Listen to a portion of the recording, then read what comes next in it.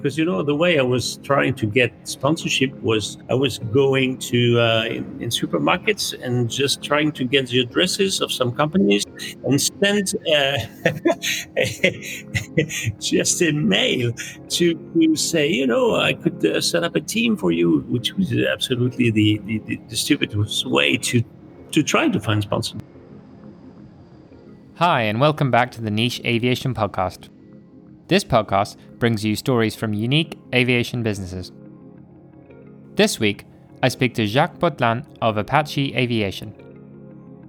Apache Aviation was the first civilian aerobatics team to fly fast jets. Flying ex-Soviet military jets, Jacques performed air shows in 39 countries across Europe, North America, and Asia. From 2003, Breitling, the Swiss watch manufacturer, sponsored Jacques and 7 of his jets to fly around the world to help them sell more watches. Despite numerous setbacks, including an exchange with an Algerian fraudster, Jacques' career is truly extraordinary.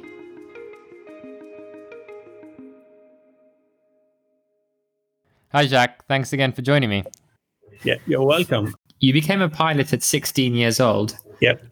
I guess normal children have passions to fly, but not many go through with it. And also not many people get their pilot's license by 16. What made that happen? I don't know really what was the very beginning of the thing. Maybe it was in the 60s, mid-60s. I was very young, and my parents took me to an air show. My father was in the Air Force, but he was not a pilot. And there was a small air show in Freiburg in Schwarzwald, the western part of Germany, and I saw those aircraft, and also I saw the reaction of the spectators cheering and clapping, and I think that it created to me something very special. In fact, I wanted to be a fighter pilot in the French Air Force. And unfortunately, I was a little low side, and they did not accept me because of this. And it was a big frustration for me. So I decided to try to find a way to compensate this frustration, to go around it. And that reason why I started very early to go to glider trainings and very quickly fly aerobatics, because aerobatics was the closest thing I could find to do close to military aviation. So I guess you had this passion to become a fighter pilot. What was the moment when you found out that you couldn't become a fighter pilot? When I discovered it was not possible for me to become a fighter pilot, I was probably something like 15, 16. So I was dreaming to be a fighter pilot. I was trying to do everything like what I thought would be a fighter pilot would do things. And one more time, strong, big frustration. So I didn't do anything at school because I had no motivation to do anything. If we take it maybe a step forward from there, in terms of at 27 years old, you started Apache. This would become Breitling or sponsored by Breitling, but not many people at 27 decide to start their own aerobatics team and actually go through with it. What at that point, what was going through your mind? How did that work out? After having my private pilot license, started to fly aerobatics, doing aerobatic competition. Aerobatic competition cost me a lot of money, and I was not a wealthy person. I honestly walked miles to save bus tickets, just for my training, to add some minutes to my training. So I was flying competition. I was okay, but rarely I was winning because I had no aircraft and I had very few money to train. The idea was how to fly more aerobatics without paying. I was not thinking about earning my life from that. So the idea was to fly air shows. But if you have not a fantastic aircraft to offer to the air show organizers, or a world champion title or anything like that, it's very difficult to go in the air show business. And I think that my inspiration is coming from the Rothmans team, flying the 4 Pitts Special. And for me, it was a team team flying, formation flying is one more time the closest thing you can find to military aviation. And the Pitts Special was an affordable aircraft, affordable not for my money, because one more time I had no money, but it's not a fighter, it's not an expensive aircraft. So I started to try to find some money, some sponsorship to help me finance this. Initially, I started in 1980 to set up a 2-team Apache with rented captain in air clubs. Then in 1981, it was a 3-ship captain team, and it worked. We had a good success with the air shows, and I had the idea to try to get that into a professional system, and I managed to get 3 brand new SF260 from Cher Marchetti, going during Paris Air Show to knock at the door at the chalet and say, I'm not a customer, but I want to promote your aircraft. And it worked. And in the other hand, at the same time, Martini accept to give me some sponsorship. It was a very small budget. And we start 1982. I had the aircraft. They were on my aircraft, but I was just renting them for a very small price. I had some sponsorship, and I launched the Martini team at that time, and I set up Apache Aviation because we had to have a structure to organize the operations and all the financing. So that is the motivation of starting Apache Aviation. I was not an entrepreneur at that time. In my mind, it's because nobody wanted to hire me to do this kind of job, because there's no job like that in the world that created. So it's not the easiest way, for sure. But if you really want this, finally it can work. Did you know someone in Martini, or how did you persuade Martini to sponsor you? Very interesting, because the way I was trying to get sponsorship was going a very efficient way. I was going to in supermarkets and just trying to get the addresses of some companies and send just a mail to say, I could set up a team for you, which was absolutely the stupidest way to try to find sponsors. But one day I was in an air club somewhere, and Martini was doing some promotion and offering some drinks in a place. And this guy, who was very local representative, told me the head of marketing is an aviation fan. You should contact him. And I contacted him, and it worked. That's incredible. You were with Martini from 1982 to 1991. Although you moved to the PC-7s in 1987. After 5 years of the SF260, I moved to the PC-7. In fact, I was still chasing my dream, because the PC-7, if you take the drawing of a PC-7, it's very comparable to the one of a Mustang. It's a little smaller, but it was much more than the SF260, an aircraft of my dreams, of all the books I read some years ago when I was a teenager. So going to the PC-7, same procedure, Paris Air Show, knock at the door and say, you Swiss guys, you are successful, but you have a problem in the public opinion in Switzerland, because you're a neutral country, and most of your customers are putting weapons on your aircraft. If you cooperate with me, you're going to have a reference of 100% civilian operator.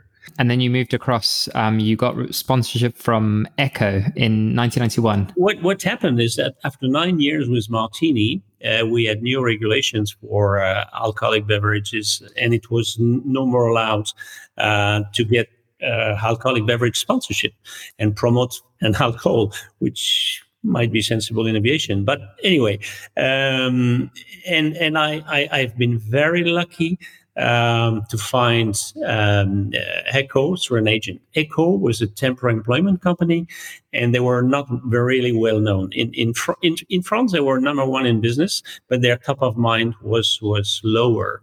And the guy I spoke to was one more time the marketing director.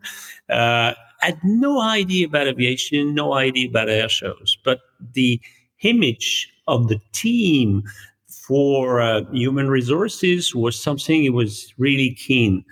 But the audacity I had one more time is to say, your top of mind is much lower than the one of Martini. So if we do something together, we have to go from 3 to 4 ship, because if you just keep the team with 3 ship, it will be considered like just surviving.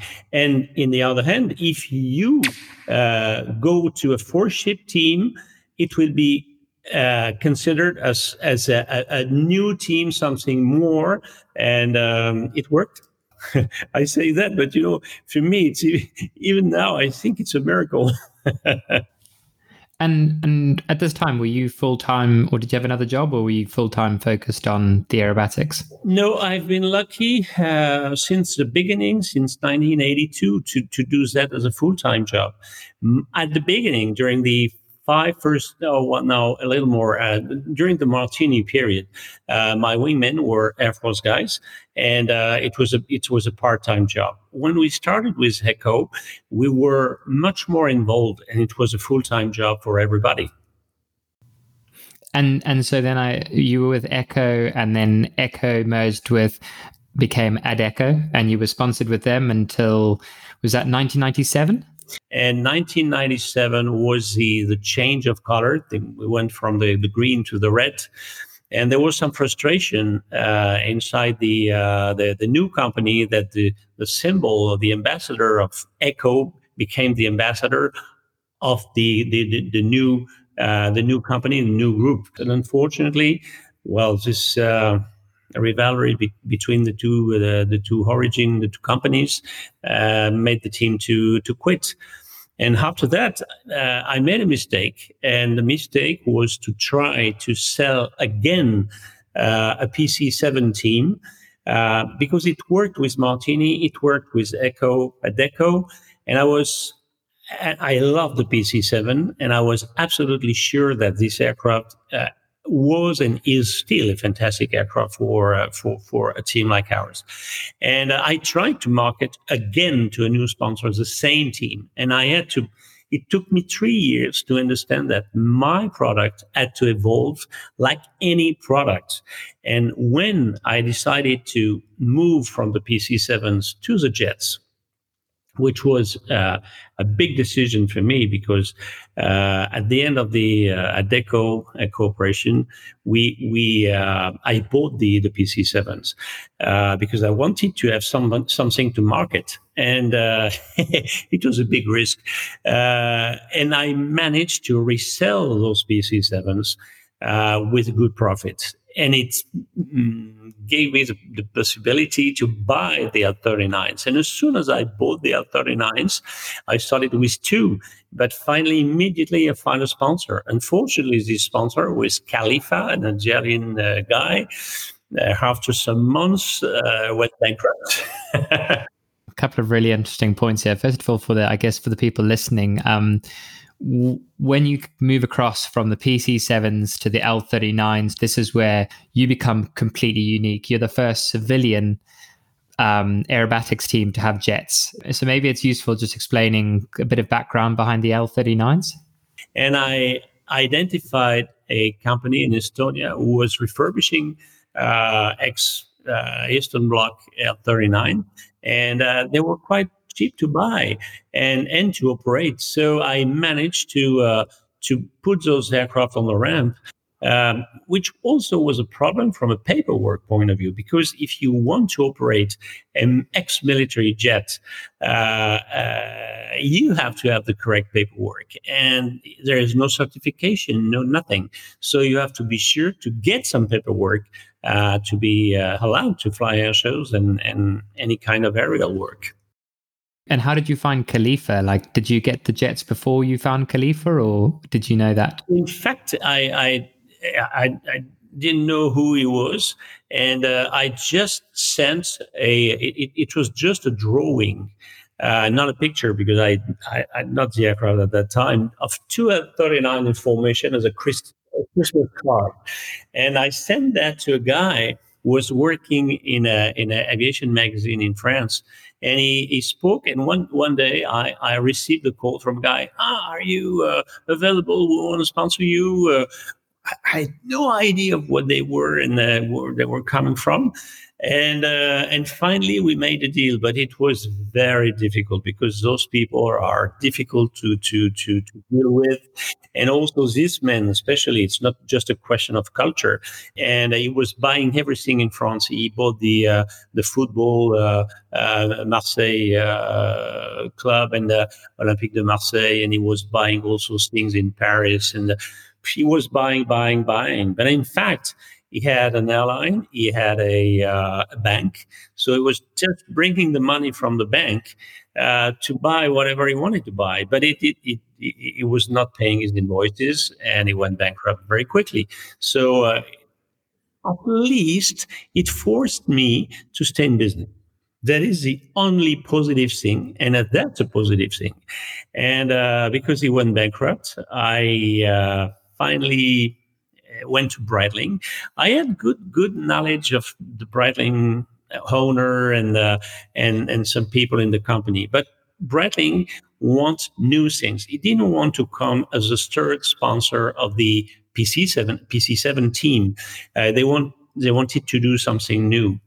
At that time, the decision was taken to stop with the Breitling fighters, and I was not aware of that.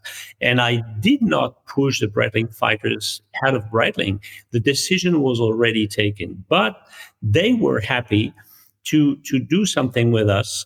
And the project was set up, this very first professional civilian jet team in the world. So I went there at the good moments. The feeling was good with the persons, and they said yes. And believe me, I was really relieved because I was very close to just selling the aircraft and going out of operations. And the miracle happened one more miracle happened at the right moments.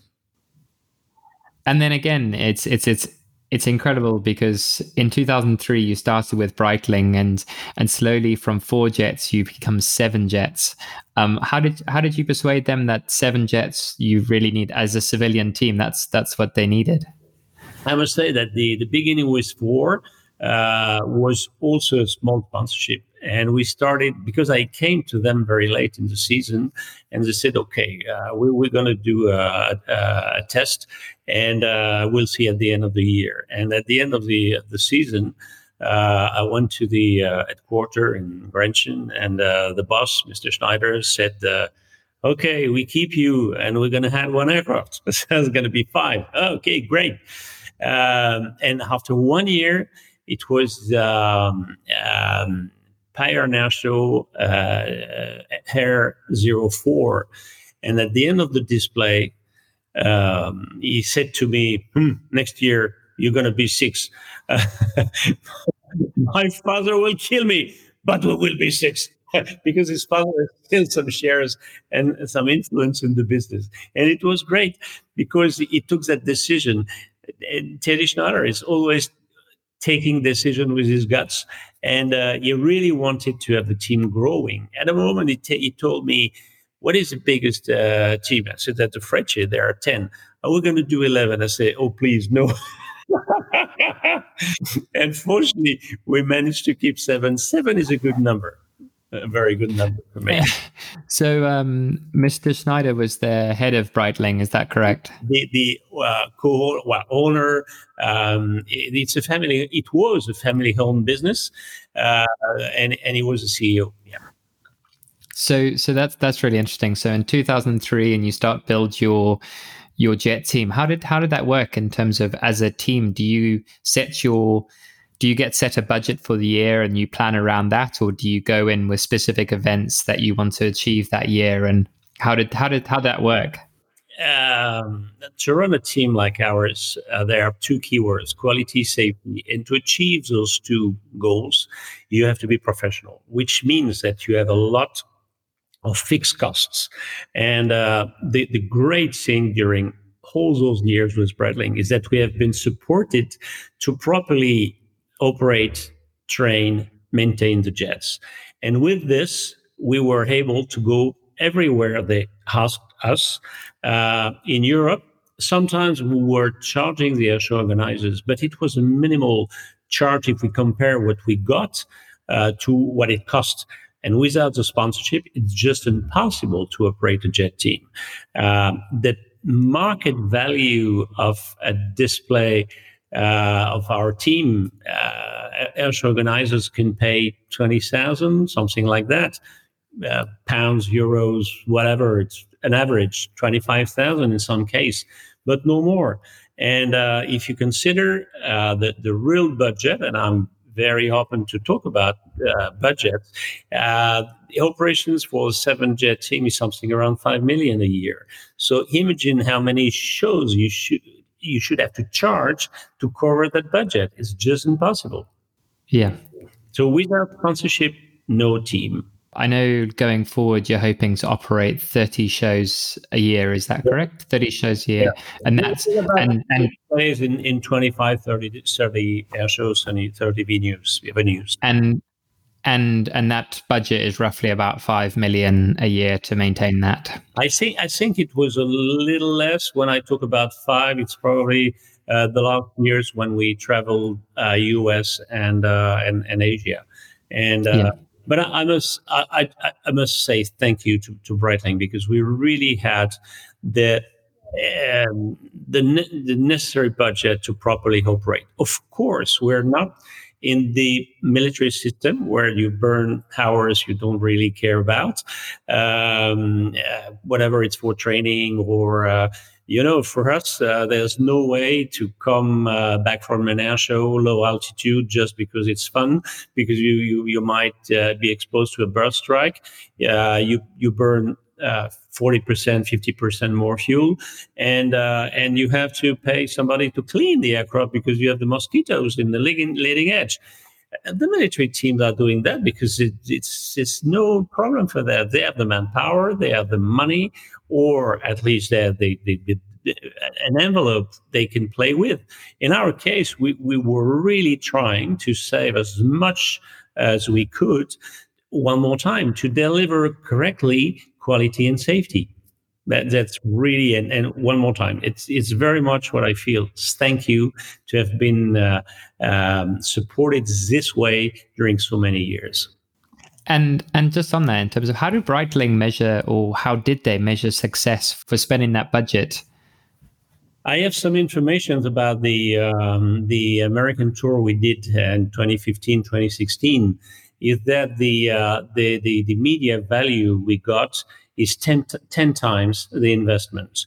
And also their market shares were growing at a moment when it was difficult, because most of the competitors had problems. They kept their level of business. Do you have a particular highlight? For a long time, it was very difficult for me to answer that question. But I think that one of the final displays we did in our American tour was flying in San Francisco for Fleet Week, and we had 3 days of crystal clear blue sky, fantastic, and playing, the two words, between Golden Gate and Alcatraz, with no altitude limitation because we were clear down to sea level. Was an experience, an unbelievable experience. And if there is a period I would love to live again, it's probably the American tour. Yeah, I can imagine. And so I guess moving on, last year it was decided with Breitling that they were looking for a co-sponsor, and in the meantime they decided not to renew the sponsorship of the Apache team. Can you just talk us a bit through that? When Breitling sold the company to a fund 3 years ago now, the new owners named a new CEO, And he wanted to change many things in the company, the marketing, the logo. The first thing he did is to change the logo and remove the wings from the logo. I think it's quite significant. And we had a contract until the end of last year, 2019. I was not able to cut that contract, but he didn't want to spend money on a team like ours. From your perspective, you've had many setbacks before in terms of in 1999, you had 2 years without sponsorship. And how do you feel this time versus those other 2 times as a team? I unfortunately, I think this is the end because for many reasons. The first is that this COVID situation made us quit with some negotiations we had with potential sponsors. Today, most of the companies are limiting their investments in sponsorship, and we did not succeed to. And I'm happy about that because what would I deliver this year if I would have a big corporate sponsor? No air shows. More or less no air shows at all in Europe this year, and we don't know for next year because I don't know what's going to be the situation next year. The second point is that I think that more and more companies are very concerned about the CO2 emissions. The green people are very strong. They are stronger and stronger. Even if air shows are very limited footprints.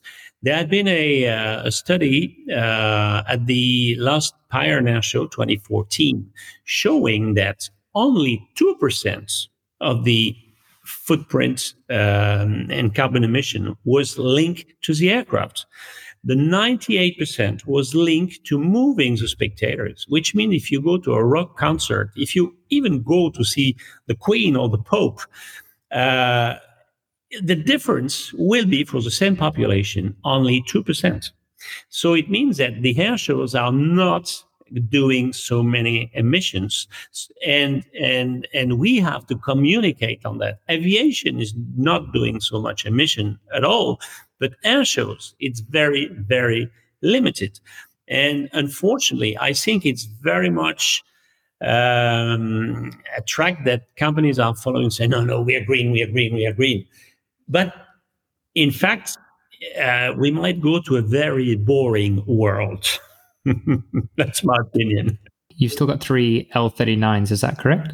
We still have the complete fleet. We still have 11, but we kept insured only 5 aircraft.